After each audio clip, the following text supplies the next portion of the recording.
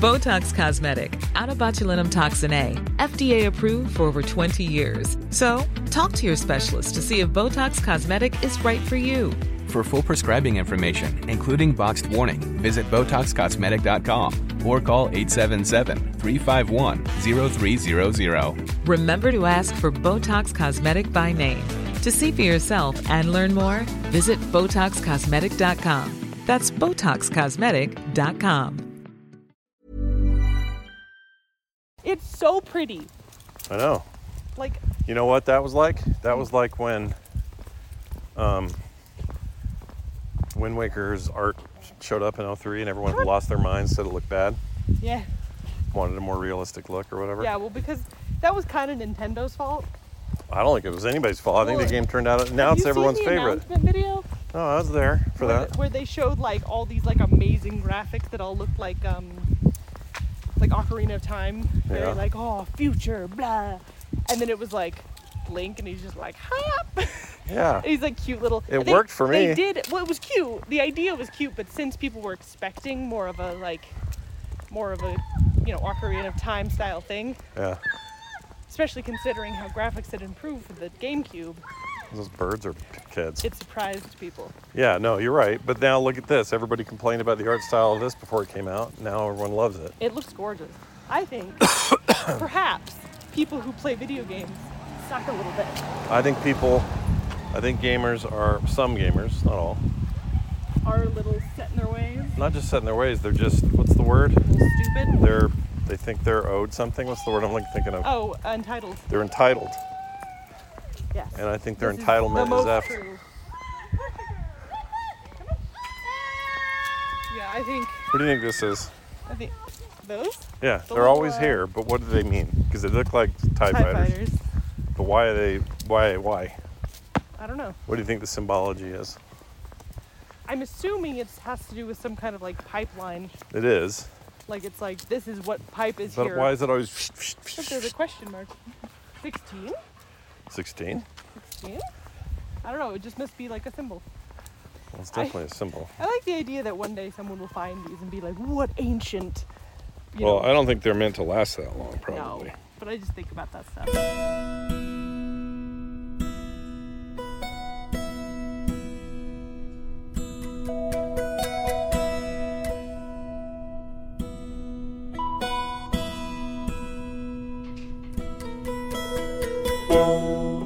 This is The Diary. I'm Scott Johnson. Welcome back, everybody. Hope you're well. Thanks, Carter, for hanging out with me at the top of the show. She didn't actually know I was recording that, but she's all good with it now. Oh man, what a week. There's a lot going on. Kim got home successfully. Baby didn't come while she was gone, so that's good. My daughter's still technically pregnant. I mean, I guess you're pregnant until the baby's out, right? But, we're waiting on that. They're going to induce her tomorrow if it doesn't start on its own. So we're at the end of the window, basically. And they want to induce her tomorrow if it doesn't start before that. And that's good because Kim, I really wanted Kim to be home from this funeral, which also went fine. She was out there with all her siblings and her parents. And the funeral itself went pretty well. Police are still doing it, the investigation. That stuff takes forever and drags out a long time. But it was pretty weird. Kim got to go where the shooting actually happened and saw bullet holes in the house. And there are way more than 6 bullet holes, by the way. Like, he was shot 6 times, but there are enough bullet holes that are still visible in the side of the house, in the garage, and the car in one case, which looks closer to like 12 to 13. And if it's still just one cop responsible, I mean, how did they even do that? How do you get 16 bullet, 12 to 16 bullets out of there? I don't know how you do that. Not with, standard issue handgun sidearm stuff. I don't think. I don't know. I don't know enough to say, so I won't try to figure it out, but that whole deal is ongoing. Somebody from the Oregonian reached out to me, wanted to talk about it. And I'm like, why are you talking to me? I think it's because I'm the, if there's a public face in our family, I'm as close as you get to that. And I don't know why. I couldn't be more removed from the circumstances, so I don't know why they thought I would be the one to contact. I don't even live in Oregon. So yeah, I ignored that. Anyway, so enough of that. That's depressing. But that happened, and Kim got home, so that's good because she'll be here for the birth of Phoebe. Little Phoebe. She already has a name, which again will happen by tomorrow, if not before. And that means we're going to have the boy a bunch. He'll basically be living here for a day or two while they, do their thing at the hospital. And then they'll, I'm guessing we'll see the baby this weekend. I don't actually know how that's going to work. Hospital's still weird about who can come to the hospital and who can't when it comes to births. So despite, COVID restrictions being laxed more, it's still weird. So they've decided, and I'm totally support them in this, they've decided just to make it, the family. It's just them, her, Dylan, and the baby. And not have a bunch of us sitting around waiting in lobbies and waiting rooms and whatever. They don't want us to do that. So, which I'm totally fine with. I have no problem with that. So we'll be here with the boy, eagerly awaiting our chance to meet her. So that's going on. And then on top of that, we had a wedding last week, toward the end of the week, right before Kim left. And then this, on the other end, we have this baby being born. So literally a wedding, a funeral, and a baby. Is that a movie? Could be a sequel to 3 Weddings and a Funeral or whatever that was called. Just need to add a birth in there, I guess. Cut down on 2 funerals. Anyway. Or no. It's less weddings. 3 weddings and a funeral. So yeah, we had the right amount of funeral, just not enough weddings. Anyway, and then what else? Oh, and then today the little dog, the puppy, Moira gets fixed. She's getting her whatever you do. What is it with female dogs? Spay? Neuters boys, right? Anyway, they're cutting out her whatevers. And so now she's going to be all stoned today and have a cone, and she doesn't know this is happening. So, as you can tell, a lot going on here in the Johnson home. And I'm just, trying to keep everything above board. I'm busy. I got things to do. I got shows to produce.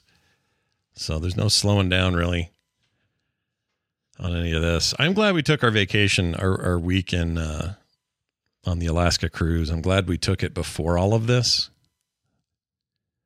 Oh, maybe we should have done it after all of this. I don't know. But I'm glad we did it on a week where really not a lot happened. Pretty quiet that week. But boy, it's not been quiet since. Anyway, couple things here. Got an email from Adam Perkins. I wanted to read his email. It says, Adam from Maine here. My 43rd birthday is next week, and as I work my way through my middle ages, I have been thinking more and more about the idea of success and how an individual measures their own level of achievement and failure. I have 2 questions for you. Do you specifically have that voice in your head that makes you doubt your own level of achievement? And 2, if you do, how do you personally manage that voice and those thoughts? Love the show. Well, Adam, that's a great question. And I don't trust people who don't have at least some imposter syndrome / self-doubt, whatever you want to term it. People who don't have that freak me out. They're usually up to no good. I shouldn't say that. I mean, whatever. There are plenty of really confident people who are just fine. But the people I've met who don't have any of those natural human instincts of not measuring up entirely or feeling a little imposter syndrome, if they don't feel that way, it just something feels off to me. So that being said, I experience it all the time. My whole life, really. In one form or another. That feeling of doubting your own achievements or doubting your own ability to have done a thing before a certain age. I mean, we have these lines we draw and we go, well, if I'm not a millionaire before I'm 30, then what are we even doing? Like, depends on who makes the predictions, but some people think they should be millionaires before they're 30. And I feel bad for those people because 90% of them are, 99 point something percent of them will never be millionaires before they're 30. And when they get there, you're giving yourself a bunch of artificial disappointment that wasn't ever yours to begin with. So that always bums me out. It's a little like when I was a teenager, the big thing was if you could play basketball, you just assumed you could get into the NBA. Today's version of that is, you're pretty good at Fortnite, so you could probably be a mega YouTuber that makes millions of dollars a month or a day. And you never do, except in very small percentages, right? There's not everybody can be a giant YouTuber. Not everyone can be a massive basketball star. Hell, even some of the people that make it into the NBA end up not reaching whatever full potential they have. I think about that a lot. Because there is a tendency culturally to tell our kids that they can be anything they want to be. And it's true. They can. But I think parents could follow that up with more probability so that they understand the difference between possible and probable and can build for themselves more realistic goals and expectations. And then also, off ramps in case things don't go the way they want to. Backup plans, that sort of stuff. We don't do a very good job of that. We're great at saying you can be an astronaut and the president and, be a millionaire and own 500 grocery stores or, whatever. We tell them what they want to hear because we want to encourage them to seek their dreams, to go for it, whatever. But, I got in an argument with an old friend. I say old because we don't really get along anymore. But an old online friend of mine who has gone a kind of weird direction. But anyway, he said once something about Jeff Bezos or something. Or no, I had said, I know what it was. I was basically pointing out that Jeff Bezos was an anomaly, not a norm of any sort. And that's true. You could pin that on just about any of those guys in that category, the billionaires of the world. Perfect timing, perfect place, just, all those things play a factor. We like to think it's like, no, they knew to go the extra mile and they reached just that much farther when others would give up. We have this story, right? We have this romanticized freaking Indiana Jones on a horse kind of ideal of how people find success or perceive success, financial success, let's say, because that's not always, a successful life doesn't always have money in it. But anyway, we got in this back and forth about he kept saying he's great because he shows anybody can do it. And I'm like, no, he shows the opposite. He shows the opposite. He shows that very few, the world can't sustain. Let's just use a small number of total humanity. It can't sustain 100 million Amazons. It's not actually possible. It can't sustain 100 million Apples, 100 million Googles. They're singular for a reason. They're anomalies. They're one-offs. Very successful financial one-offs. And lots of trickle down, a lot of other little businesses start around them or inspired by them or other like aspects or whatever. But if you're saying everybody can be Jeff Bezos, it's not true. That's just like deceitful. I think that's bad. You shouldn't tell kids that.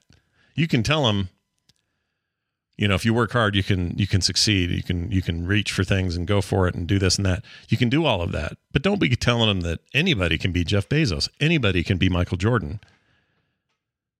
It's just literally not possible. Anybody can be ninja, whatever their realm of interest is. There's always some example of somebody where you're like, man, I wished I was that lady or dude. Yeah, so does everyone else and their dog. And guess what? There's no room for all of you. There isn't. It's not a sustainable concept. So I don't know why we do that to ourselves, but anyway, to get back around to your question, I do that to my own self sometimes, and you probably do it to yourself, and you have these expectations of what you think you should accomplish and what you shouldn't have, or what you have yet to do, and you feel like you're running out of time or whatever. What I've tried to do lately is take some advice from my sister, trained psychologist Wendy Dunford, my sister. You probably heard her on the morning stream, some of you. Some advice she gave me once, I don't even know if it was on air, but she basically just said, in those moments where you're trying to think about what you haven't accomplished or what you haven't done or what, corner you haven't turned or whatever, instead forget about the stuff that you can't actually control in that moment, and instead think about the things that you have done. And it works. If you can get your mindset there, you can get there. Even if it's simple stuff like, I got a promotion. Okay, awesome. You're in a rarefied group of people who get promoted. You successfully raised a kid. Well done. Whatever it is. I'm just throwing things out there. I have my own list, but, it would be very easy for me to say, I was in podcasting in 99 before they even called it that. And I've been doing this and I've been doing it forever. And, I'm never going to see Joe Rogan numbers or money ever. Why would I expect that? I mean, there's nothing wrong for reaching for it and aiming for more and trying to grow it, but it's not sustainable.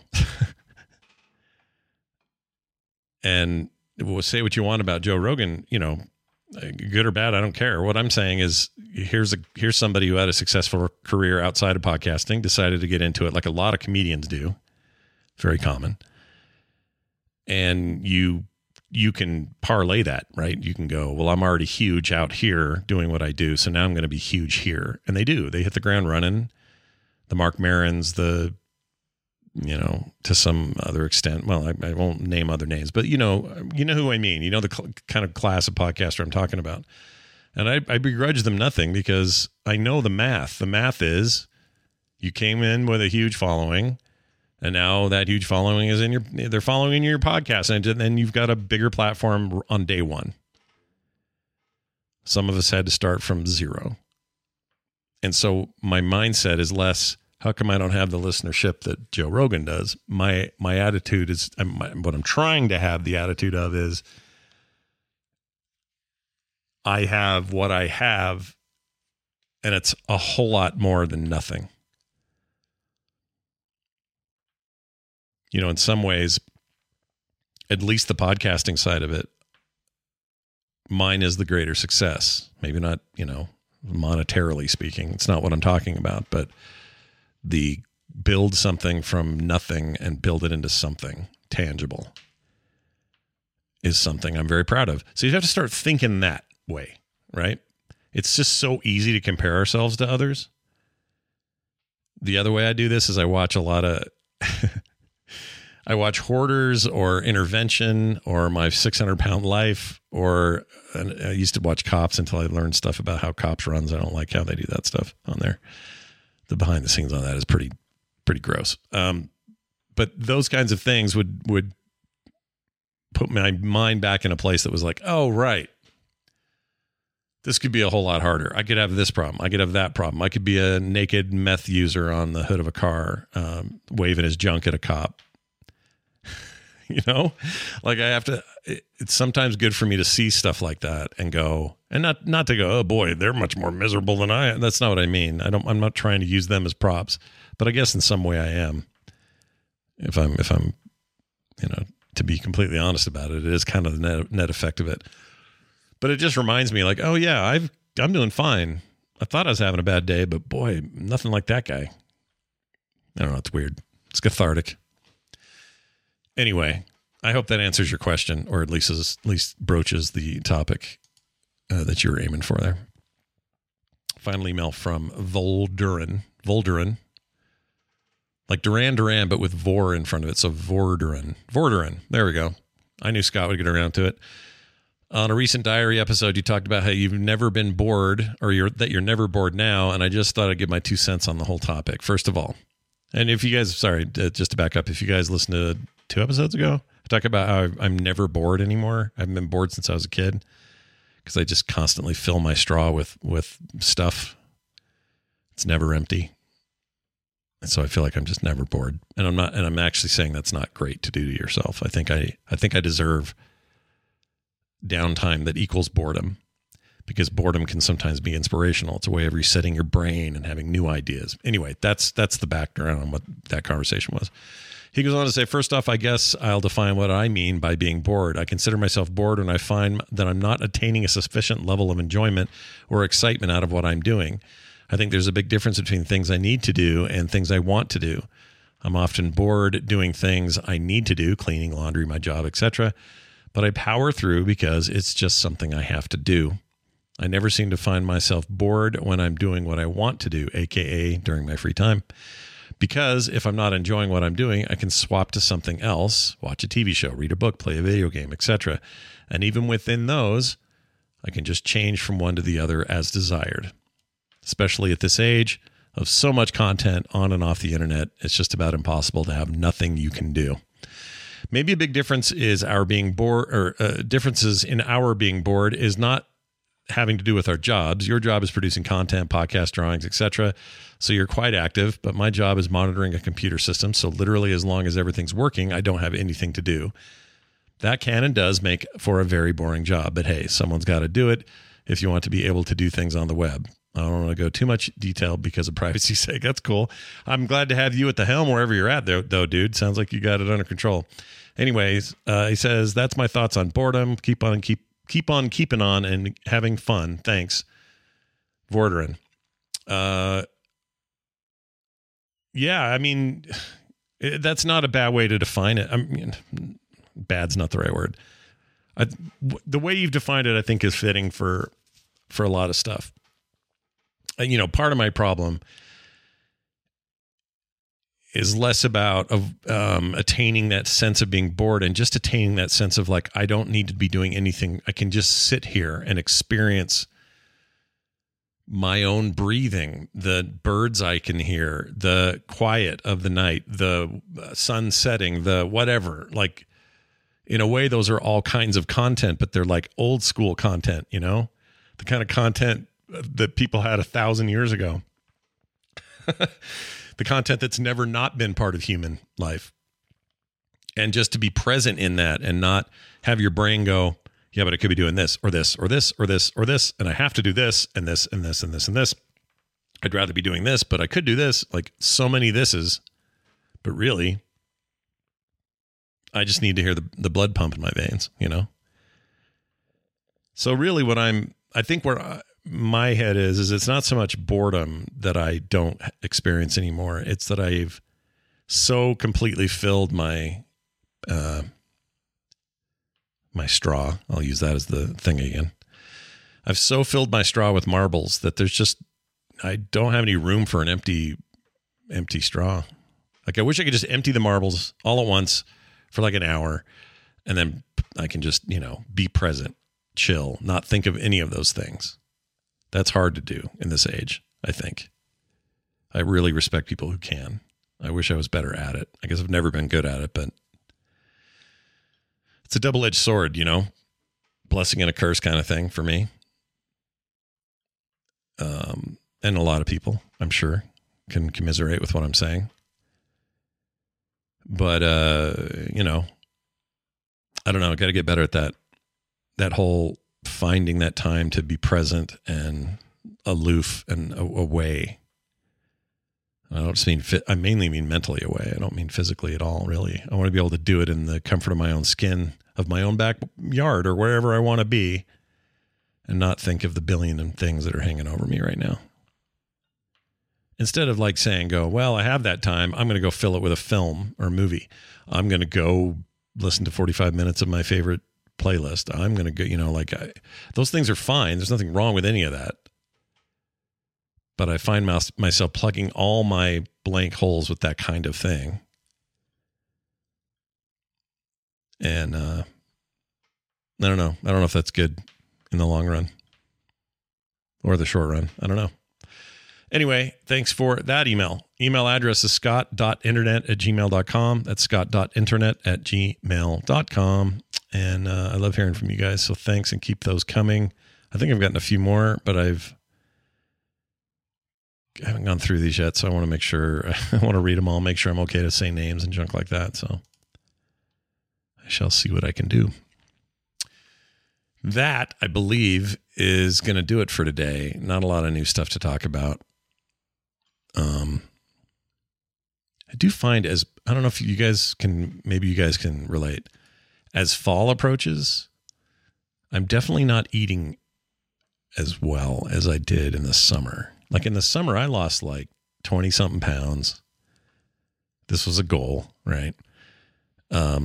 Wearing my jeans, my pants went down 2 sizes. Like I was really feeling really good. Right now I'm there, but I can tell that's creeping in. It's like, I want a whole pizza.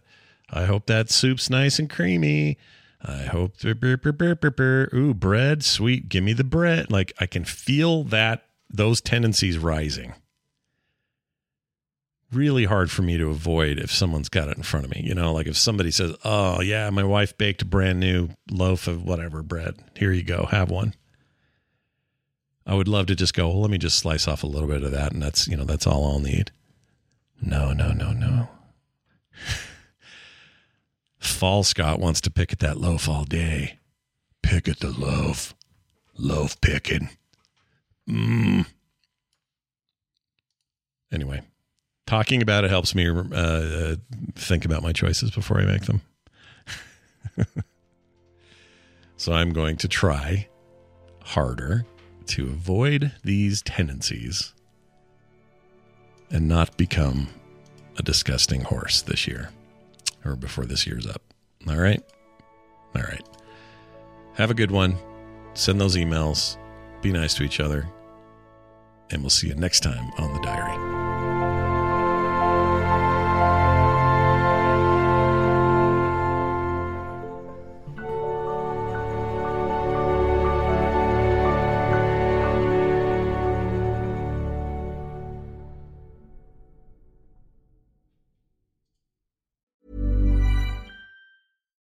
Botox Cosmetic, out of botulinum toxin A, FDA approved for over 20 years. So, talk to your specialist to see if Botox Cosmetic is right for you. For full prescribing information, including boxed warning, visit BotoxCosmetic.com or call 877-351-0300. Remember to ask for Botox Cosmetic by name.